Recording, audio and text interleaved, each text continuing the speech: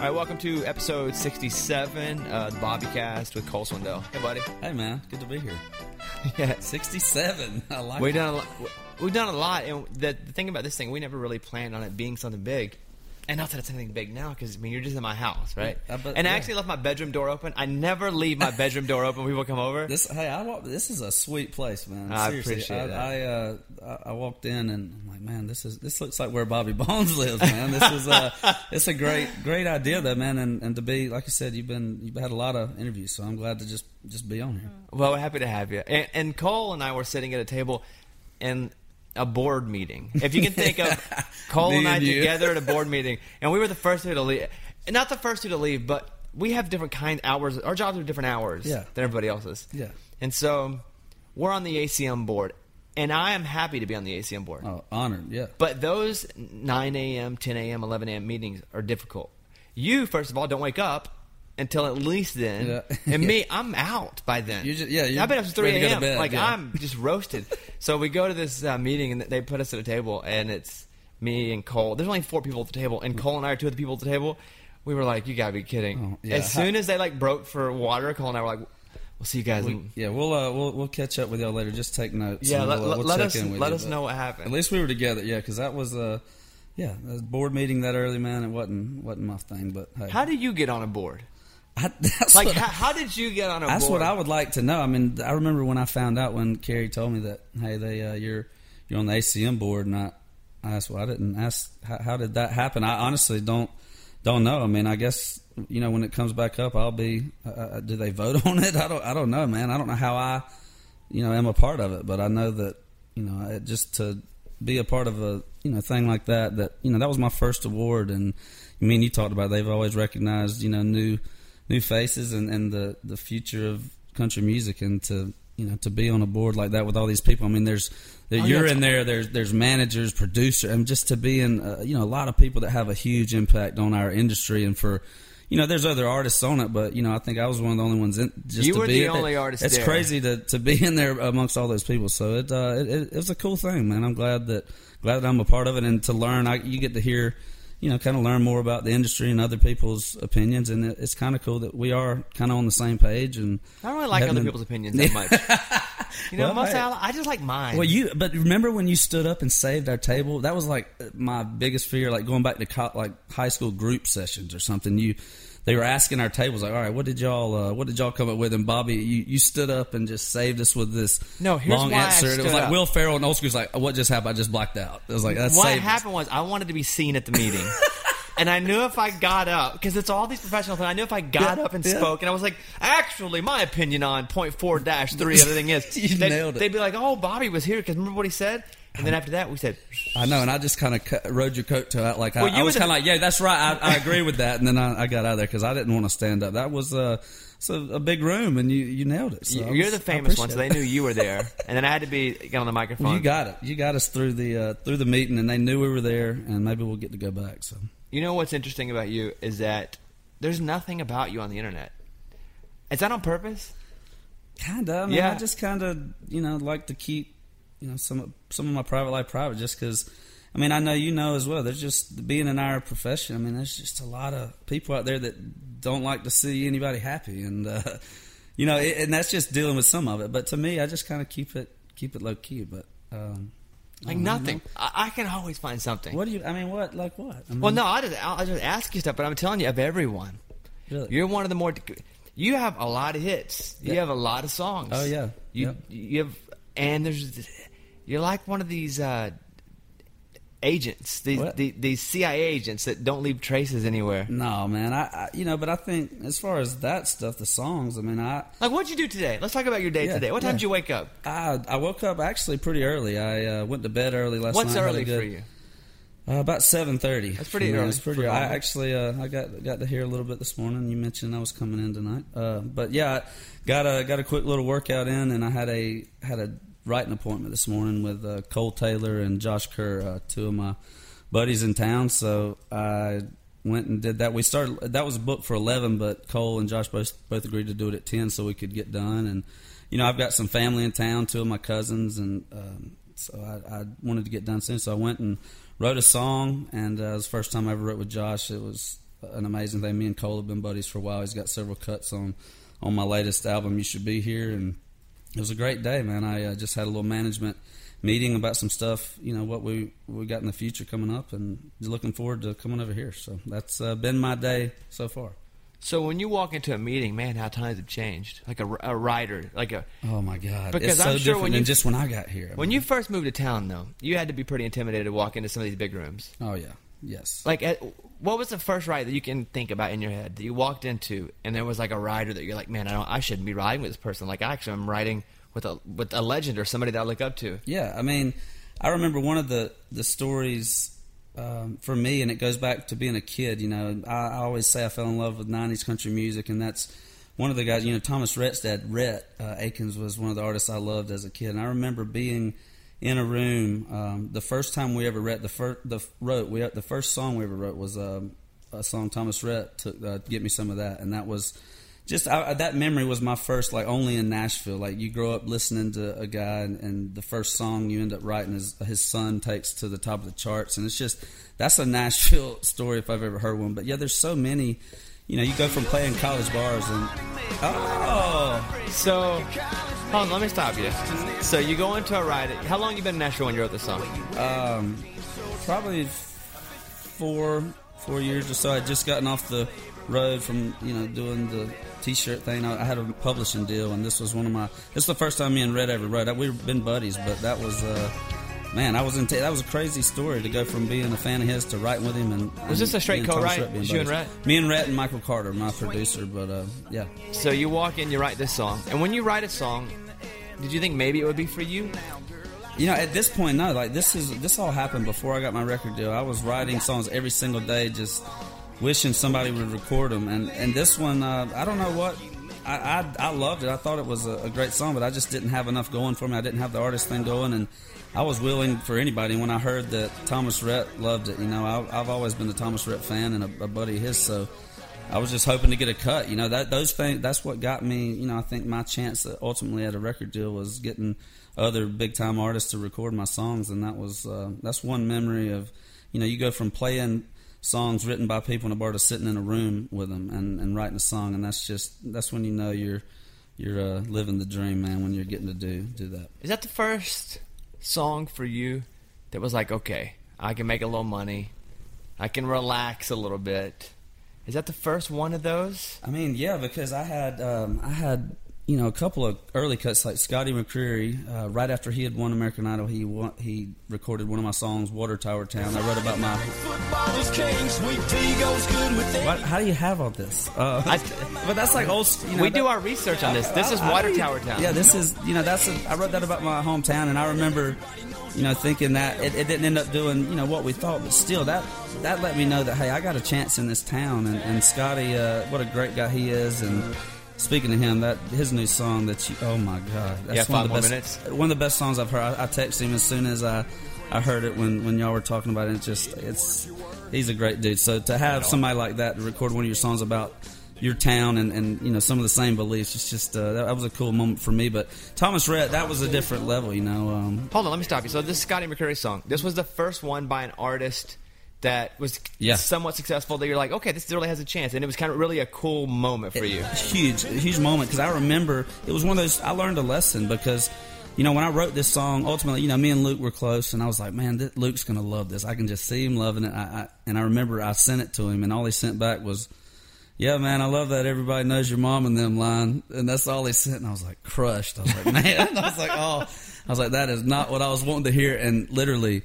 A month or two later, Scotty wins American Idol, and that song gets recorded, and it's on a platinum album. And it just, I learned that day that, you may think you got it all planned out, but it's going to work out how it's supposed to. And that was my really first example of, I'm just going to try to do the right thing, write songs, and they'll end up where they're supposed to. So Water Tower Town, Scotty McCreery cuts that, and then you start to realize, okay, I can write these songs. Did you have the confidence before that? Was it like it's a matter of time, or did it take songs to hit before you started to realize you could play in the league? I would like to say I moved up here thinking I was going to be, but no, I think you have to, have something like that happen. Have publishing companies, record labels doing that means they believe in what you're writing, and yeah, you do get confidence. I mean, it's hard to have confidence when you're writing all these songs and, you know, they're not really getting any traction, but you just learn, you know, that's why they say, you know, write every day, because the more you do it, the better you get, and it's just the chances are better you're going to have a great song the more you write. And that was, I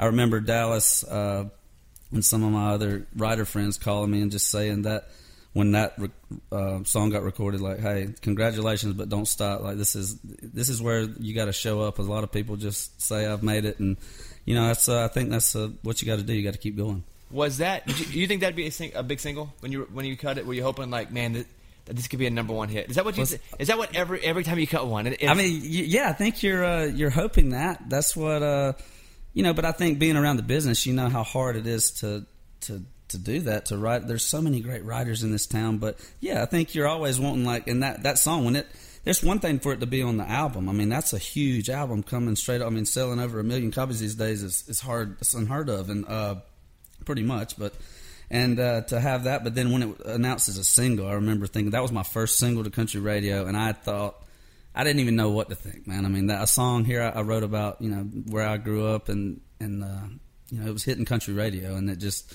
like I said, either way, I mean, that was my first taste of seeing how a song was doing and wondering what was going to happen with it, and watching a chart, watching a chart, and it's you know, that's just how you learn the business, I guess. And I'm just glad that, you know, that song helped me. You know, no matter how it did, it got me.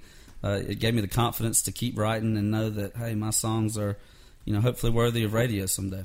All right, let's talk about Express Pros for a second. Did you know the average number of people who apply for any given job at all is 118 people?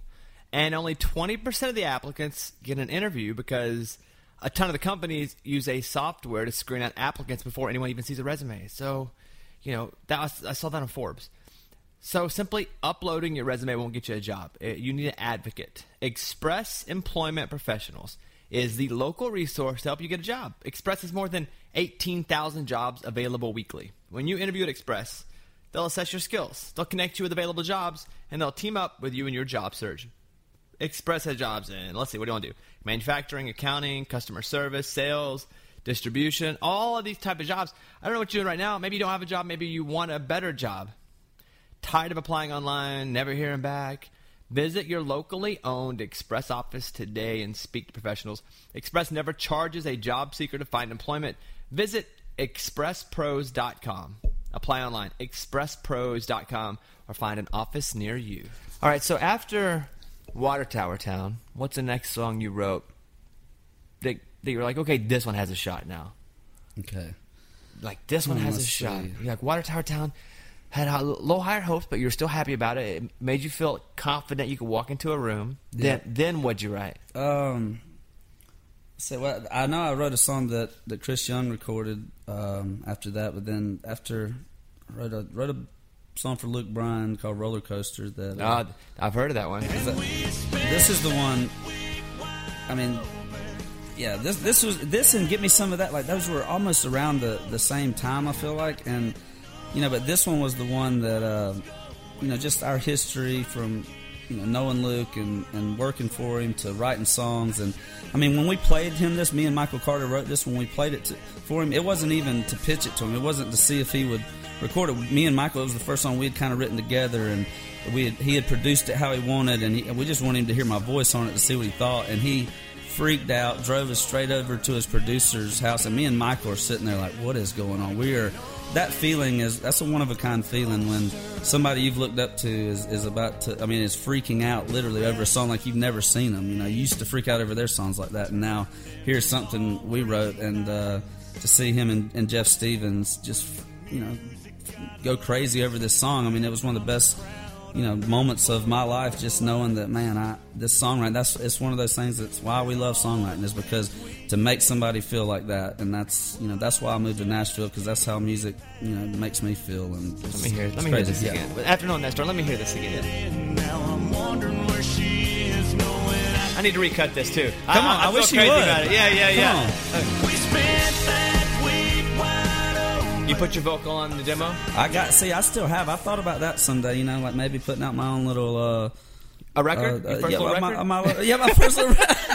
Like just the the versions, my versions of the songs, because I mean that's what pretty much got me my when labels, we were pitching my songs and they were like, well, why can't you sing this song, or why wouldn't you sing this? And it just kind of, that gave me confidence too. It's like, man, maybe I need to book a show, because when I moved here, I'd just been singing cover songs, playing in bars, me and a buddy of mine, acoustic, no big band or anything, but we just played country covers, and I'd gotten into the songwriting thing, so I moved here and fell in love with the writing. Did you move here to be an artist? I mean, ultimately, yes, but I knew that I was, I wanted to have my own songs, and I had friends in the business that said, you need to, if you like songwriting and you're interested like you are. I mean, I was looking up, I was more starstruck by the songwriters when I got here, because I had been on stage, I loved entertaining, but I knew I didn't have the song, I couldn't write a song like I wanted to, and that's why I moved here, and to take 3 solid years and just focus on songwriting. I mean, if that wouldn't have happened that way, I wouldn't have had those songs for when I finally got my chance at a record deal. So that's another situation where I thought I was going to come up here, I was ready to get a record deal, and I'd have screwed it up so fast. I mean, it just happened at the right time, but that songwriting was definitely my avenue, I think. So in this town, and then luckily doing the show, I get to bring up all the great songwriters. Yeah. There becomes the coolest songwriters of the moment that aren't artists yet. It may never be, but it's like, who's the coolest? Were you for a while that the coolest songwriter for a minute? I don't think so. I don't. I wouldn't think that. I would think that I was a guy that people hopefully wanted to write with a second time and a third time. I think that's something my publisher, the people that brought me up through the business. It was like you got to have this town behind you, wanting to write with you again. I mean, you gotta, you gotta write the best songs you can. And I think I never felt like that. I just felt like I started getting some songs recorded, and people heard my versions, and it was like a lot of artists now. It's like, well, man, let's, and that was about the time that you came along. It's crazy to think like it's all that happened. And then I finally got my chance. So it is crazy to think that you've really only been an artist for about 4.5 years. That's what something I think. You have a ton of hits. Well, thank you, man. I'm on my. It's crazy to me. I met you during Chillin' It, and now I'm on my 7th single. That is in that amount of time. I mean, we talked a little bit.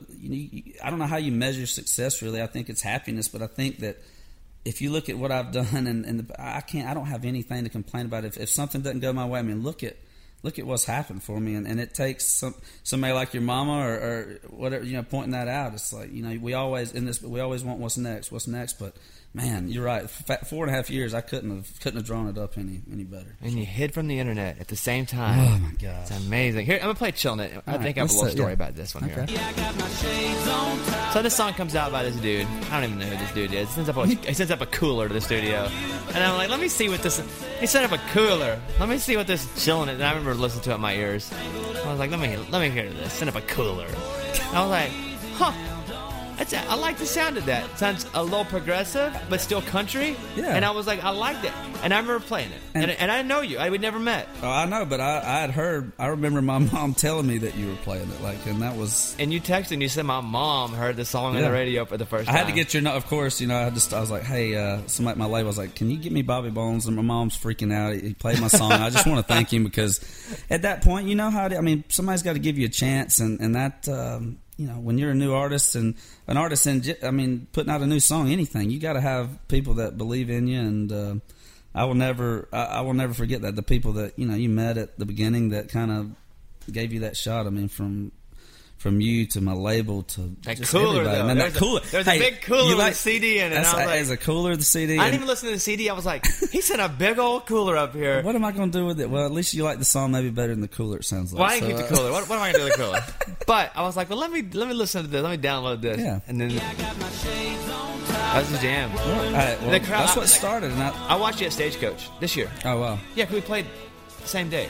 We played before you. Mm-hmm. Don't worry, we were playing in the Peon times. We were playing at 4. You were playing at dark. Oh, whatever. And I was watching you play this song, and the whole crowd was still they were singing their brains out to this song. I know.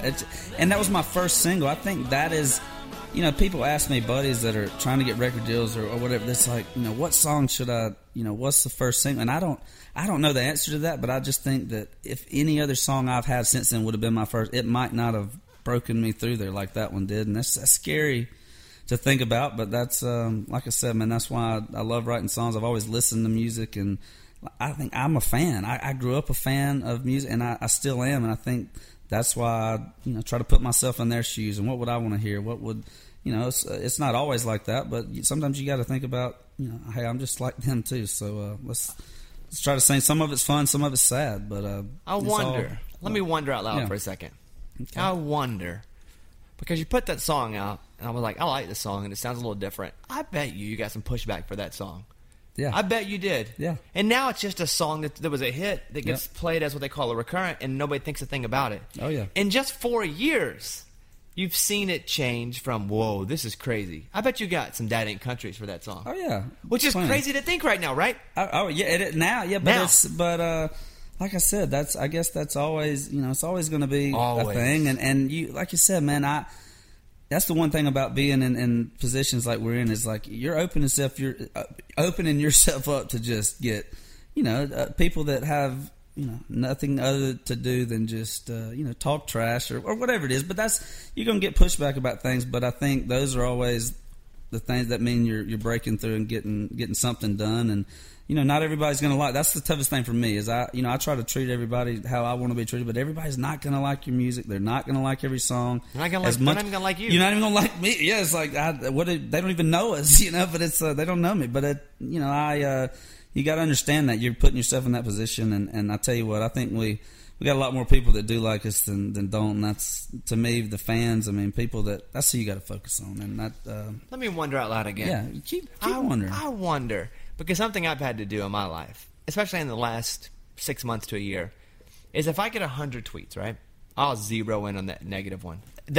Yeah. And I'll be like, everybody hates me, and this person just ripped me. But there are 99 positive tweets. And I would always focus in, and it would make me go, oh, I'm so angry, or I'm sad, But why?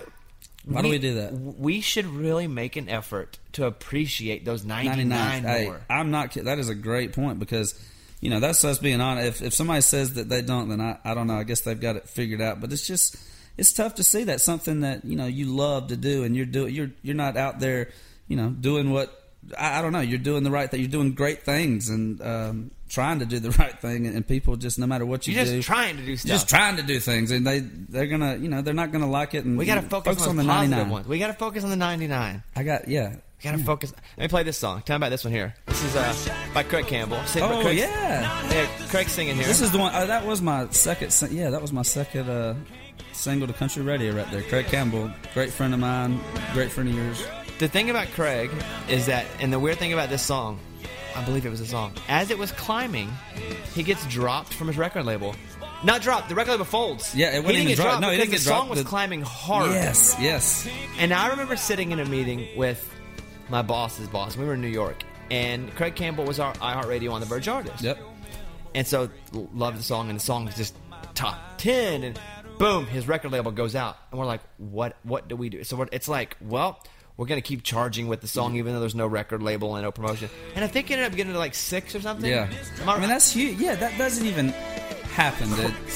We were all flabbergasted. Like, he's got a top 10 song, and now the record label folds and goes away? But just because that's never happened, why can't it happen? That's what I love about like people that believe in a song, believe in music, and you... Like I said, man, you don't know how to say thanks for this. And I know Craig appreciates it. Is that when y'all met, kind of? Yeah. Then was it? I know you've had right other songs. This song, that you this is when we met, though. So you wrote this? Yeah, I wrote this one. So this is the one that, as a writer on that, seeing that happen, and a good friend. I mean, me and Craig, when he used to play Broadway every Tuesday night at the stage, me and him would go get sushi right on Demumbrian right there every Tuesday. I'd be off the road from selling merch, and he'd be playing the stage, and we'd go down, and I'd watch him sing all these songs that he's crazy good at knowing every song. Every song. And I mean, I'd sit there. There wouldn't be that many people in there at the start. I mean, they have like 4-hour sets down there. By the end, it was full, but I'd be there from the beginning. I was his buddy, and I always supported him. So to see him record a song like that, knowing that he used to get me up, that was my only chance to really ever sing in town, was during his sets. He'd get me up to sing just some 90s country song or something, and that was my moment of the week, before I went back on the road to sell T-shirts. So Craig's always been good to me, and I look for, hopefully one day we can do some shows together. I know he's out there, I think, with Luke doing some stuff now, and like you said, you're a fan of his, and I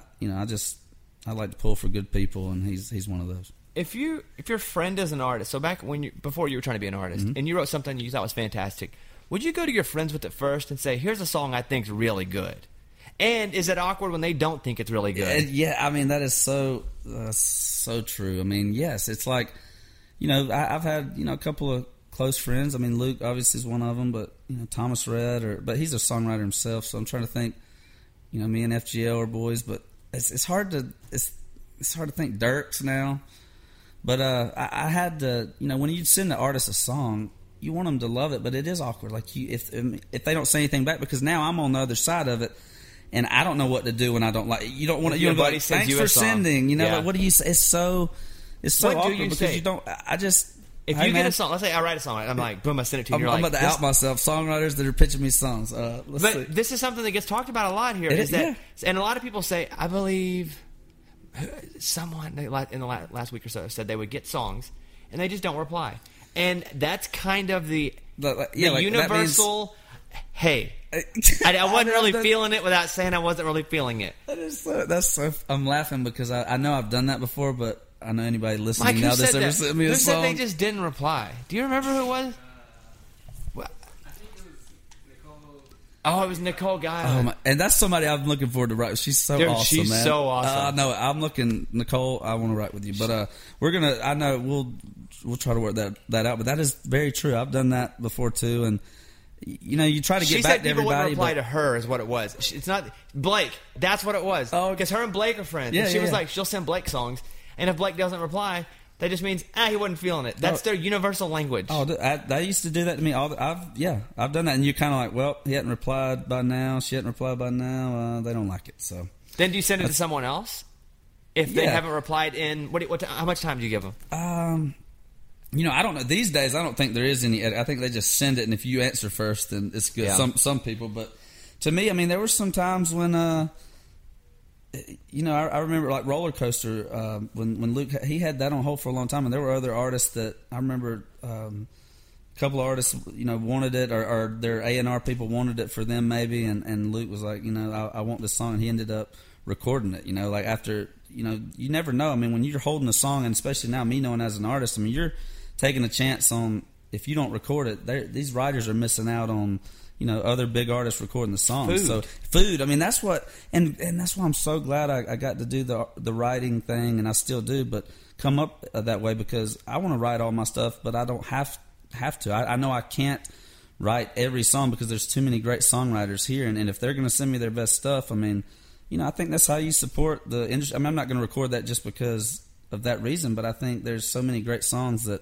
We're lucky enough to be able to record outside. I mean, I'd like to write them all, but I don't. I'm fortunate to have people sending me theirs now, and that's a compliment. So let me ask you something about your boy Luke. Why is he falling down all the time? We're talking about this today. Like he'd jump on a beer cooler.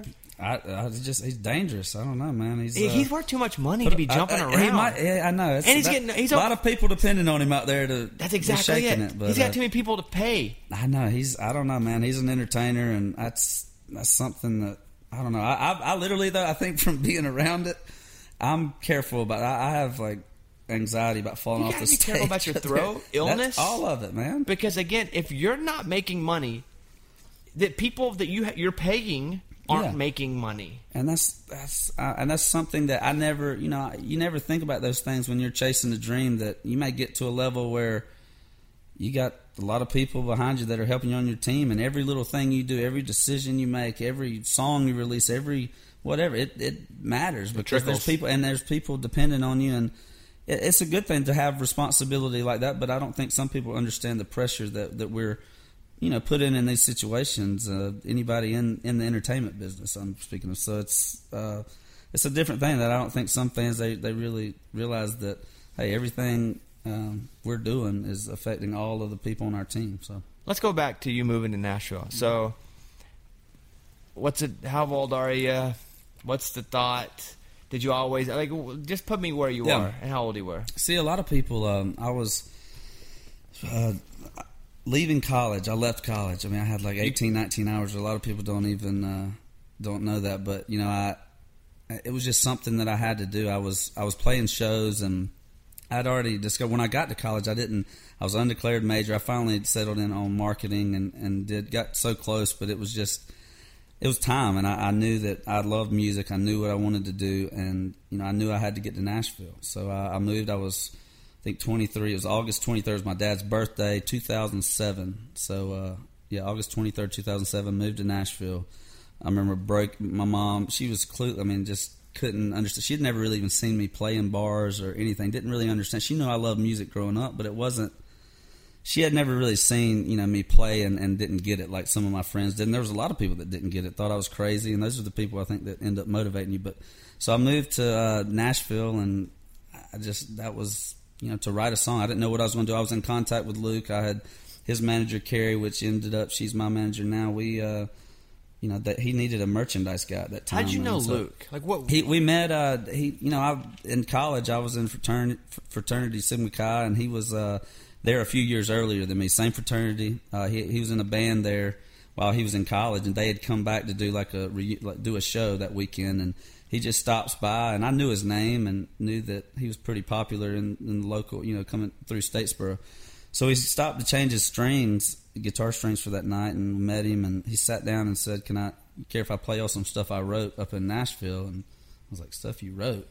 I was, at that time, I was singing cover songs and all, and I remember he played a song that he had written, and it just blew my mind that he made that up and made me feel like that, and I was like, wow. And that was a big moment in knowing that, man, people are behind, there's people that aren't singing this that are behind these songs, right? I mean, I learned about who the songwriters were, and from then on, when I'd buy an album, I was looking at every single cut on the album that I loved, that I thought maybe should be on the radio, and looking at the writers, and that changed my whole view on songwriting. And then, it was always his demos he'd send me, but then Eric Church's first album, Dierks Bentley's first album came out, and that was just, those were the guys, they were writing their own songs, and I don't know, that changed me. I said I wanted to, I knew I wasn't writing the songs I was singing, and I just wanted to be one of the guys that made people feel the way I did. So 2007, you pack up what? What'd you pack up?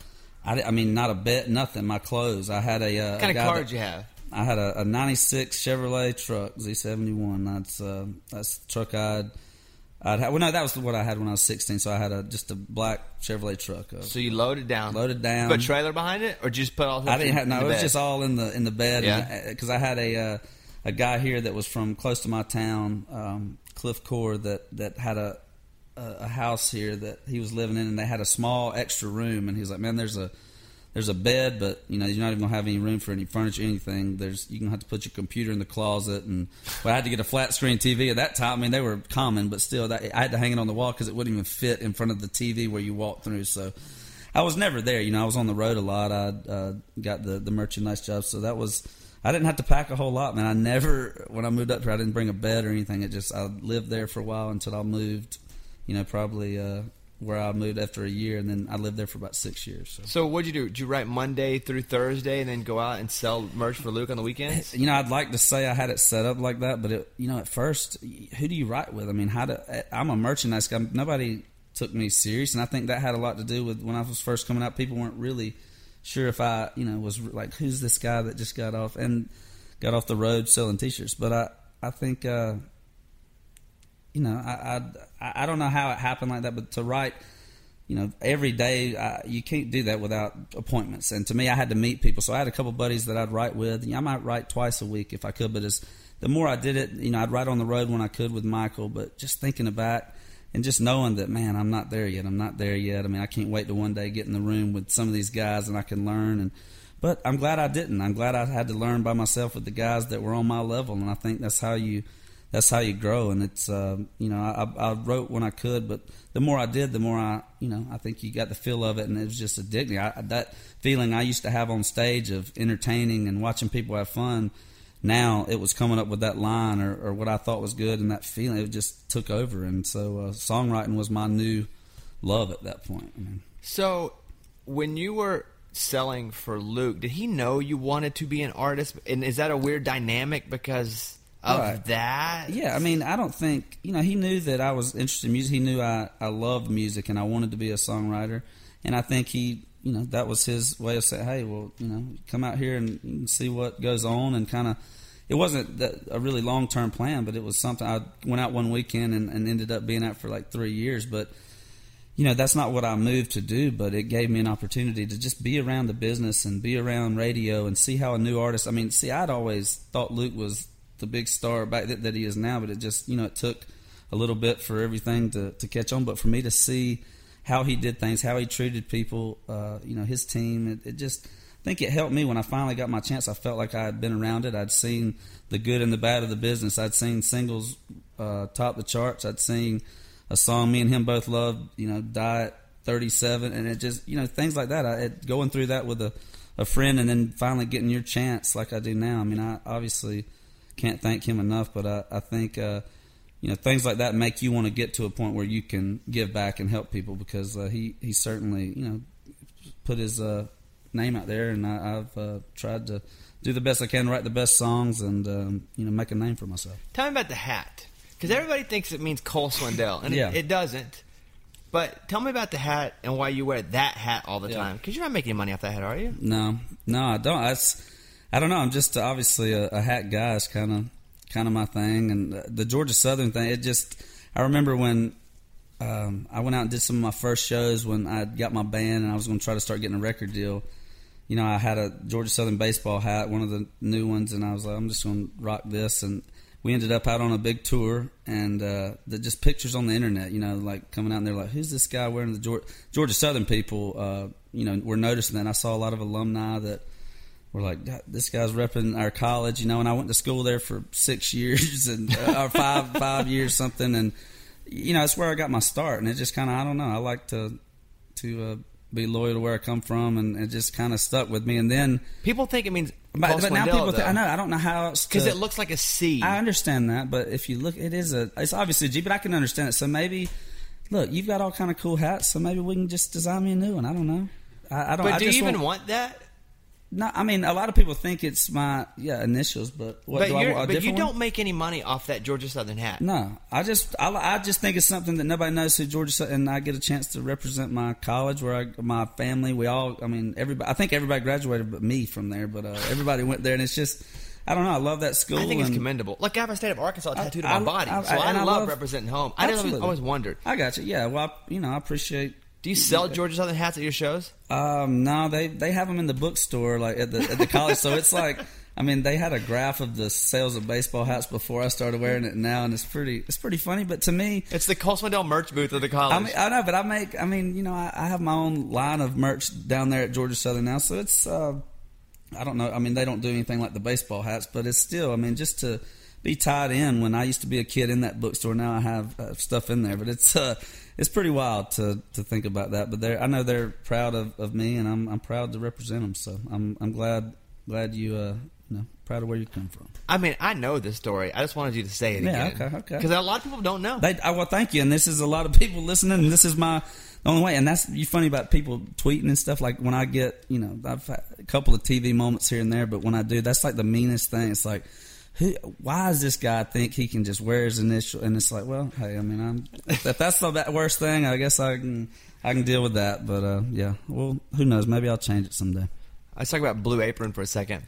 I love Blue Apron. I do the show from my house, and coincidentally, that is where Blue Apron comes, right to my door. So Blue Apron comes, and it's in a big, awesome Blue Apron box, and for less than $10 per person per meal, Blue Apron delivers these awesome meals to you. Make them right at home. Seasonal recipes along with pre-portioned ingredients make delicious home-cooked meals and variety. Choose from just look at the website. I can tell you. Just look at the website. BlueApron.com/BobbyCast. Also go over and make sure you put BobbyCast at the end of that. BlueApron.com/BobbyCast, because check out this week's menu. Get your first 3 meals for free with free shipping. BlueApron.com/BobbyCast. And I don't even know how to cook. I don't either. Welcome to the club of not knowing how to cook. And so there's a card that teaches you how to do it. They have all the recipes. They're pre-portioned. They show you exactly how to do it. Beep, beep, beep. If I can do it, you can do it. So Blue Apron, you'll love how good it feels and how good it tastes. Create incredible home-cooked meals. BlueApron.com/BobbyCast. Blue Apron is a better way to cook. All right, Cole. We have so many hits. Let's see. Where do we start? How about... If you're feeling what I'm Ooh, good story with this one. Hope you get lonely tonight. Yeah. Tell me something about this one. This is now what we opened the show with. It was my second single to radio, and this is a song that I wrote with Brian and Tyler of FGL and Michael Carter, my producer. We were out. I was just out writing before I had my record deal. We were out. It was FGL, Thompson Square, and Luke, I think, on tour. And I was out writing, and we got together that day, one day on tour, wrote this song, and I remember just freaking out. The melody, we were like, oh my God, we played it. Even after the show, we were in there playing it on a little boom box, just the work tape of it, and never knowing what would happen with it. Well, it went on, I was sending my songs around trying to get a record deal, and I just assumed FGL would record that maybe, so I put it on my version because I did the demo. I had my version on the things we were sending the labels.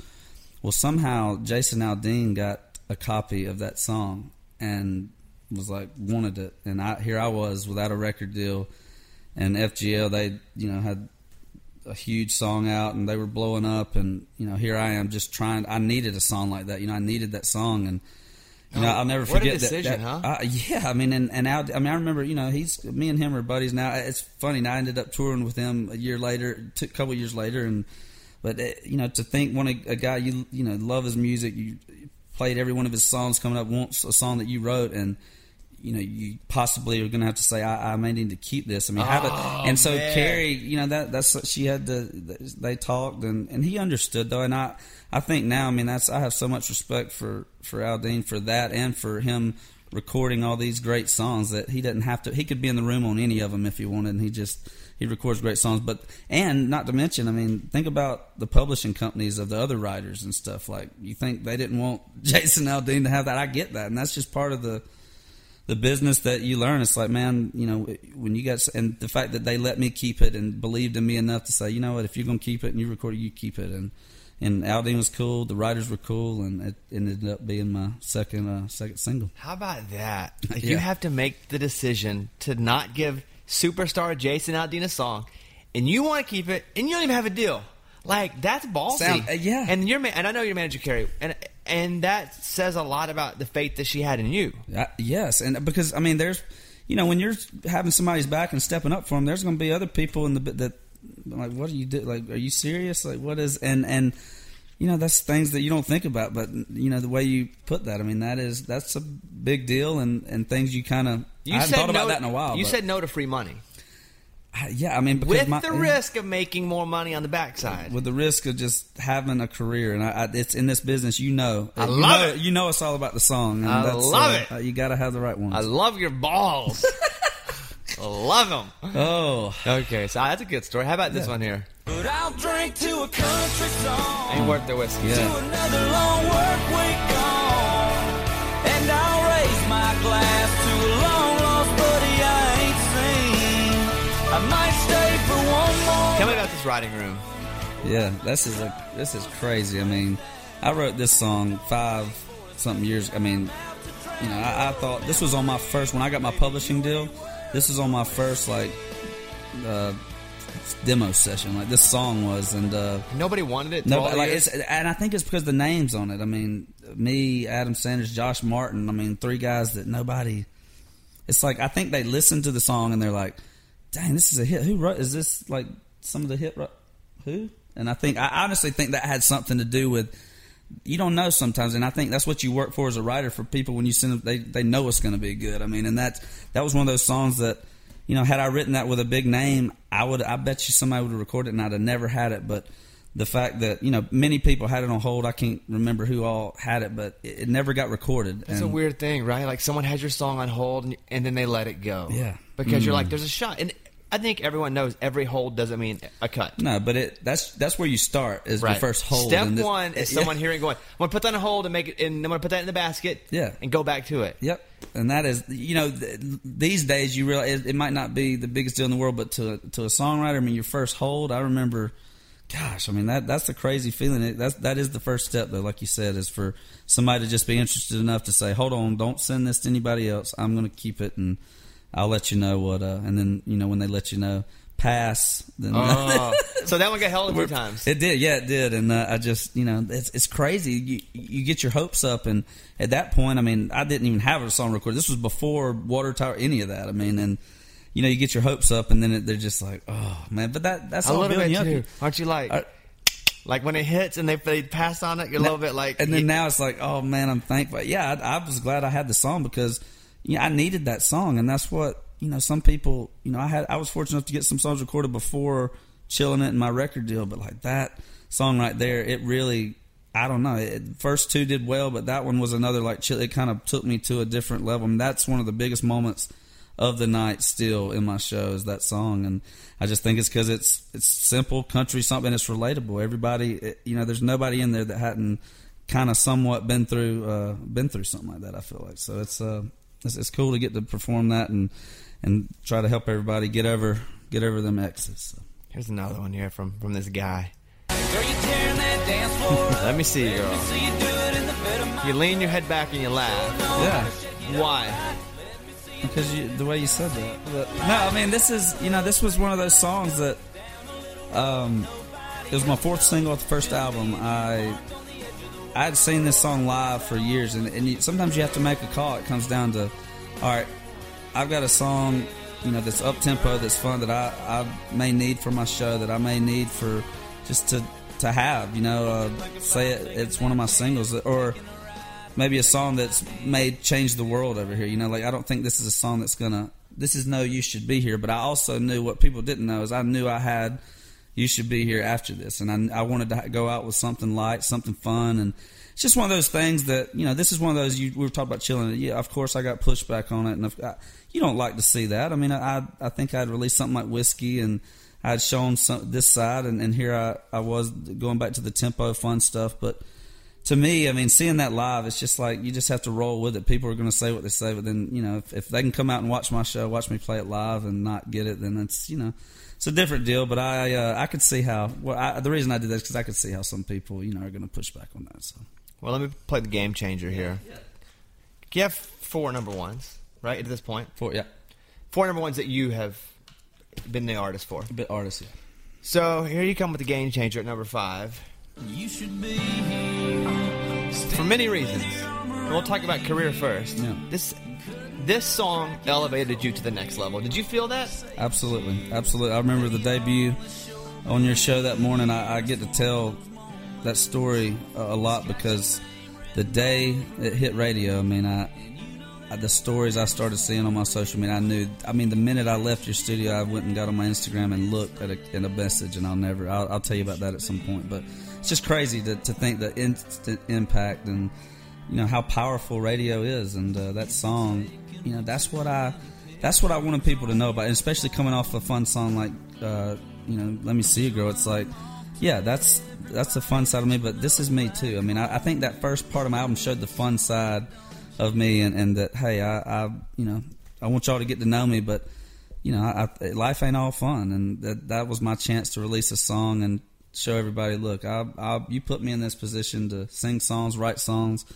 I got every now, from time to time there's a special one that's gonna relate to everybody and take you to that next level, and I think that's the artists in our format that have lasted for years. I mean, they have those kind of career songs, and when people, that's a compliment. If people are like, that's the biggest song of your career, who knows? I want to have a long career, but if any song so far, if I wanted it to be a career, it's that one, and that's because of what it means to me and the stories I've heard, and that's the chance to write a song like that is the Nashville dream to me, and that's why I moved. I hate the circumstances, but for my career and just knowing, I mean, the people it's helped, just like when I'm with songs. I mean, you do things every single day that help people. I mean, that's just my way of doing it, is writing a song, and it's hard to believe that I've been able to do this for a living, and that song will always be probably the most special song I ever write. Let me see if I know this, get the story right, because I know Ashley Gorley, who you wrote the song with. Yeah, one of my favorites, man. You guys were in Boston, outside Gillette Stadium? Yeah, outside. And you wrote it in the bus? Yep. I was like the opener of one of the stadium tours for up Kenny, there, right? And we were up there, and Gorley was out riding with me, and I remember he had walked in to take a picture of the setup. I mean, here's a for anybody that's never been to a stadium show, it's a stage in the middle of a football stadium, and he sent a picture to his daughter, and it said, with the stadium and the stage, it said, "You should be here." And he had that idea, so we were back on the bus, and he's like, "Hey, man, I was inside. I had this idea. Sent a picture to my daughter. You should be here." And here he was thinking, missing his family, and immediately I think about missing my dad, and it was just one of those things where I immediately said, "Ashley, please let me write this with you, man, please." And he said, "Well, that's why I brought it up, and it just it was one of those meant to be things. I mean, from the whole time when we started writing it, I told him, I was like, if we do it this way, I want everybody to be able to relate to it, whether they miss them, because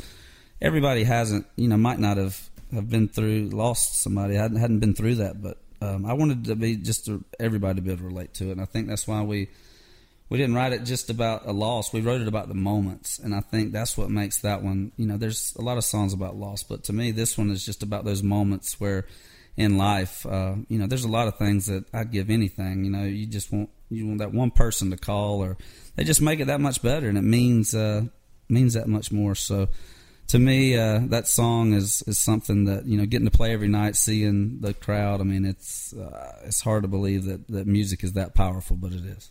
How about this one? Number 1, 2, 3, 4, 5, 6. In the middle of a memory. Do you even miss? Like, you don't even miss. You don't even miss. No, man. Look at this guy. You don't even miss.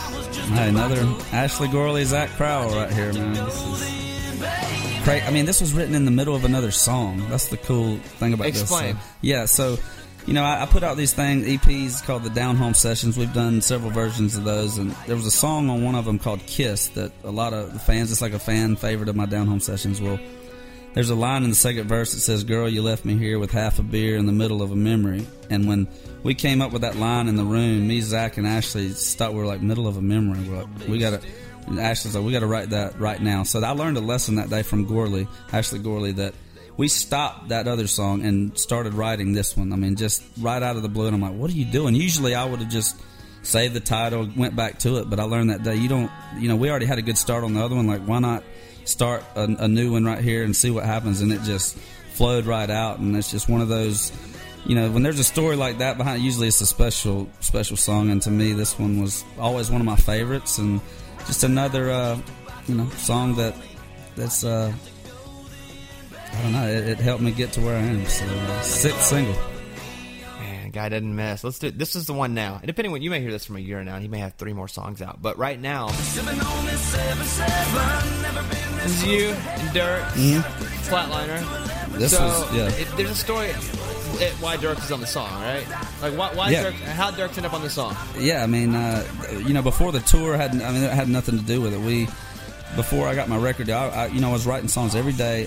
When we were writing this song, me and Jaron Boyer and Matt Bromley, in the middle of the song, I was like, man, this sounds like something Dirks could sing. And I remember us just thinking, like, this sounds like let's pitch this to Dirks when we get done with it. Well, I wasn't really, I knew him, but I wasn't close enough with him to send him the song, so I don't know if he ever even heard it. And years later, I'm sure obviously he didn't. Years later, I told him the story, and he had, texted me. He was a fan of Chillin' It and some stuff, and I told him, I was like, man, there's this song that I wrote for you with some guys a couple years ago, but I don't think you've heard it. And he said send it. I did. And he wrote back and said he loved it. He's like, man, that sounds like a smash. And I just joked. I said, well, man, if I ever record it, you should record it with me. And it was just kind of a running joke. We'd see each other, and if he brought it up, but that's just Dirks. He always remembers something that you associate. And he's like, man, that Flatliner song, I love that song. And it just, he always brought that up, and I didn't ever think he was serious. So when we went to record the album, we asked him, and he was cool with it. Do you make the ask yourself, or do you have someone do it in case he says no? You don't want to put somebody on that spot. I mean, I literally, it was one of those, I'm the kind of person, I'm like, you sure you want to? I was like, please tell him if he doesn't want to, it's fine, because I just don't like to be put on the spot like that, and to, he's got his own career, and, I understand if that's not something that he wanted to do, but I think he knew how much it means, or knows how much it means to me, and now, and I'm glad we get to perform it. We didn't plan on being on tour, but the fact that the tour worked out, I think that had something to do with it being, the single, and just to make everything come full circle. For me, those college shows I talked about earlier. I mean, Dierks Bentley's first album. I mean, "Settle for a Slowdown" by him is one of my favorite songs ever, I think. And now I'm out here touring with him and getting to learn and talk about. I've been on some big tours, great tours, but he's just the most real dude, man. Yeah, I mean, it's hard to find a guy that's a superstar like that, more down to earth, and I think. He's just a good person to have in our format for every new artist to look up to, me, everybody. I mean, he's one of those good dudes. And he's a grinder. Yes. Not on Grindr, but he is a grinder. Yeah, and he might be on Grindr. He's off his phone, I saw. He's had enough of it. He's been working hard, so. He's been around, man, a long time, and that's what those people. And not giving up. Yes, and it's been, and he'll talk about it. He's not scared to talk about mistakes he's made and where I went wrong, and I mean, I've only flown with him a couple of times, but he's always back there trying to tell me, hey, don't, do that. Make sure you're doing the right thing. Don't let this bother you. Did you fly with him, or did you let him fly you? Because I won't get in this airplane. I don't. No, he's got. He can fly, and then also Austin, another pilot that's with him. But we usually just hang, and I let them fly. I don't let him fly. Yeah. We just hang. So it's usually after show. I don't like those little bitty airplanes. I'm not a fan of them either. But man, the traveling just. It's been cool just getting to do it a couple of times, but that's I'm good with riding the bus too. I'm lucky enough to have a bus, so I'm gonna stick with that for a while. Let me play a couple more songs here because you're in the middle of flight. Like this, they have 7 songs, 4 years. How about this one here? This is how we wrote this one. Yeah. Made some money off this one, didn't you? It's crazy to think that's probably, sold more than any song I've written, and I can't explain that. Do you still get checks for this song? I haven't asked specifically, but probably. With that, yeah. With the remix. There was all kind of. I'd never really had a song that had any kind of crossover artists on it or anything. So it was a big song, but that just that shows you. Those songs, I needed those because, for the first 3 or 4 years, while I was building up to these 7 singles, I only had a hit or two, and there I was getting to play Roller Coaster, get me some of that, and This Is How We Roll in my set, big songs, that I just remember me and Brian starting that song, and Tyler coming in, and there was the Shooting Bullets at the Moon line. Luke had said it in his show, and Brian asked, he's like, "You think we should ask?" I was like, "Well, I'll ask him. I don't think he's going to come over here and write, but I'll ask him." And he came over and listened to just a little bit we had, and we finished it. And they got to sing it, and I didn't get to sing it. I just got the songwriting credit. So I've been introducing myself to Jason Derulo ever since. Like, hey, man, I wrote that song too with them, but we'll talk about that later. I'm the guy with my initials on my hat. You're the guy, yeah. You're CS on the hat. I'll play one more. We'll go back in time a little bit. Right. Beer in the Headlights from Luke. Wow. This is the one I didn't want to give up. Really? This is the song that made me keep chilling it. Elaborate. It was so huge to have cuts on this album. I can't remember the title of this album, but this was the one Roller Coaster was on, and a couple more. This one, obviously, but I don't know. It's just like to have 3 cuts on the album that big was so huge for me. That was right when people were like, this guy's the next. He's got 3 songs on this big album, blah, blah, blah. So this is, it changed everything for me. I said, well, all right, well, this is the song I loved. And I just always hoped it'd be a single, but that was fine. I just knew that when I gave that one, I said, all right, if I'm going to do the artist thing, there's got to be a point where I keep a song. The next song I write that I think I love like that, I have to keep it. There's no way if I'm going to seriously be the artist I want to be, because I know how important a song is. And that was the song I loved. And then 2 months later, me and Shane Miner wrote "Chillin' It," and that's when I knew. I literally knew. I said, "This is what I want my first single to be." I was like, "I don't know what we got to do, but this is it. This is how I want the world to hear me right here. First song. Let's get their attention right here, Chillin' It." And that's what we went with. Well, look at you. You haven't missed yet. Well, eventually you're going to. I know. Yeah, and that's what there's people. I know that I'm realistic. I don't want that pressure on me, my team. I don't. Every song's not a number one. I think there's, some songs that I'm going to get the chance to say things I want to that might not be a number one radio hit, but it's going to impact people. There's a song that is on my current album, that it's called "Remember Boys," that Andrew Dorff and Brad Tersey from Old Dominion they wrote, and that song. I mean, I get to play that live every night, and it's just songs like that it's like, man, you know, that's why I record songs I didn't write, because I can't write that. I didn't write it, but I wish I had. I wish I would have written it. And I think being an artist, you're fortunate. You get to, you know, take people's work and you know, put your spin on it, and it stays around. I mean, those kind of songs really touch people, and I think, you know, coming off Flatliner, I mean, I'm gonna have a big decision what's next, and you know, so if I give you a couple titles like Stay Downtown or Broke Down, I wish you would listen and let me know over the next couple of weeks what you think. You have no idea. I'm not a big listener. Not going to listen. No. You're just going to see if you play it. We'll see. I'm like, if I play it, it's like the email. When you send an email, if I reply, I like it. Okay, let's don't listen. Let's just we'll see if we got it right. I don't listen to anybody's new music. I don't blame you, because you know what? I wouldn't want that kind of having to respond. Y'all just put what you want out, and we'll figure it out. If it's not universal, absolutely. Then I understand. I really do. Like, I don't blame you. I'm friendly with Stapleton. Yeah. Because I was having Chris up before even Traveler came out. Yeah. So Chris has always been really loyal to me because I loved him early. Of course. And Chris was like, hey, I want to send you my new album. I haven't told Chris no. I was like, dude. And that was the hardest thing to do. Yeah. Because I love that. I'll take it. Yeah. I was like, dude, I can't take it early. Yeah. But I just feel like if I can be like my listeners and hear it the day it comes out, then I'm still them. Dude, that is, wow. That just blew my mind. I mean, why wouldn't you do that? I want to experience it like my people experience it. And that is, I think that's something that, wow, I hadn't thought about, but like in our format or just our business. I mean, I hear a song, you know, and I'm tired by the time anybody else even hears it. I know it so well that I can't even feel what they're like. I don't know what that first time feeling. That's the best. I mean, the first time you hear a song, first time you realize I love this song. I mean, you can't go back to that. Like once you've heard it 100 times, you can't go back to that. So that is really cool but that's how you stay in touch with your listeners, your fans. I mean, you're one of them, and that's what, you know, you do that. I try to do the same thing on stage. I want them to know that I'm just like them. I'm just getting to stand up here for, you know, 45 minutes a night, however long it is. Man, I appreciate you coming by. Hey, this is awesome. I will do, and I talk about all the great things you do. Like, please, I want to be a part of something soon. So just let me know, man. You do a lot, and I want to, you know, I've been fortunate too, so I want to help how I can. This ain't about me. I know it's about them, but we're very fortunate, and I want to say congrats to you also on there for the induction, man. I know you don't want to talk about, but it's, to me, that's. I do not want to talk about. I know thank you very much. But yeah, absolutely. I just want you to know that's huge, and congrats, and you deserve it. Thanks for all the good you do. I appreciate that. All right, Cole Swindell is here. And depending when you hear this, Flatliners, that's out, or his next.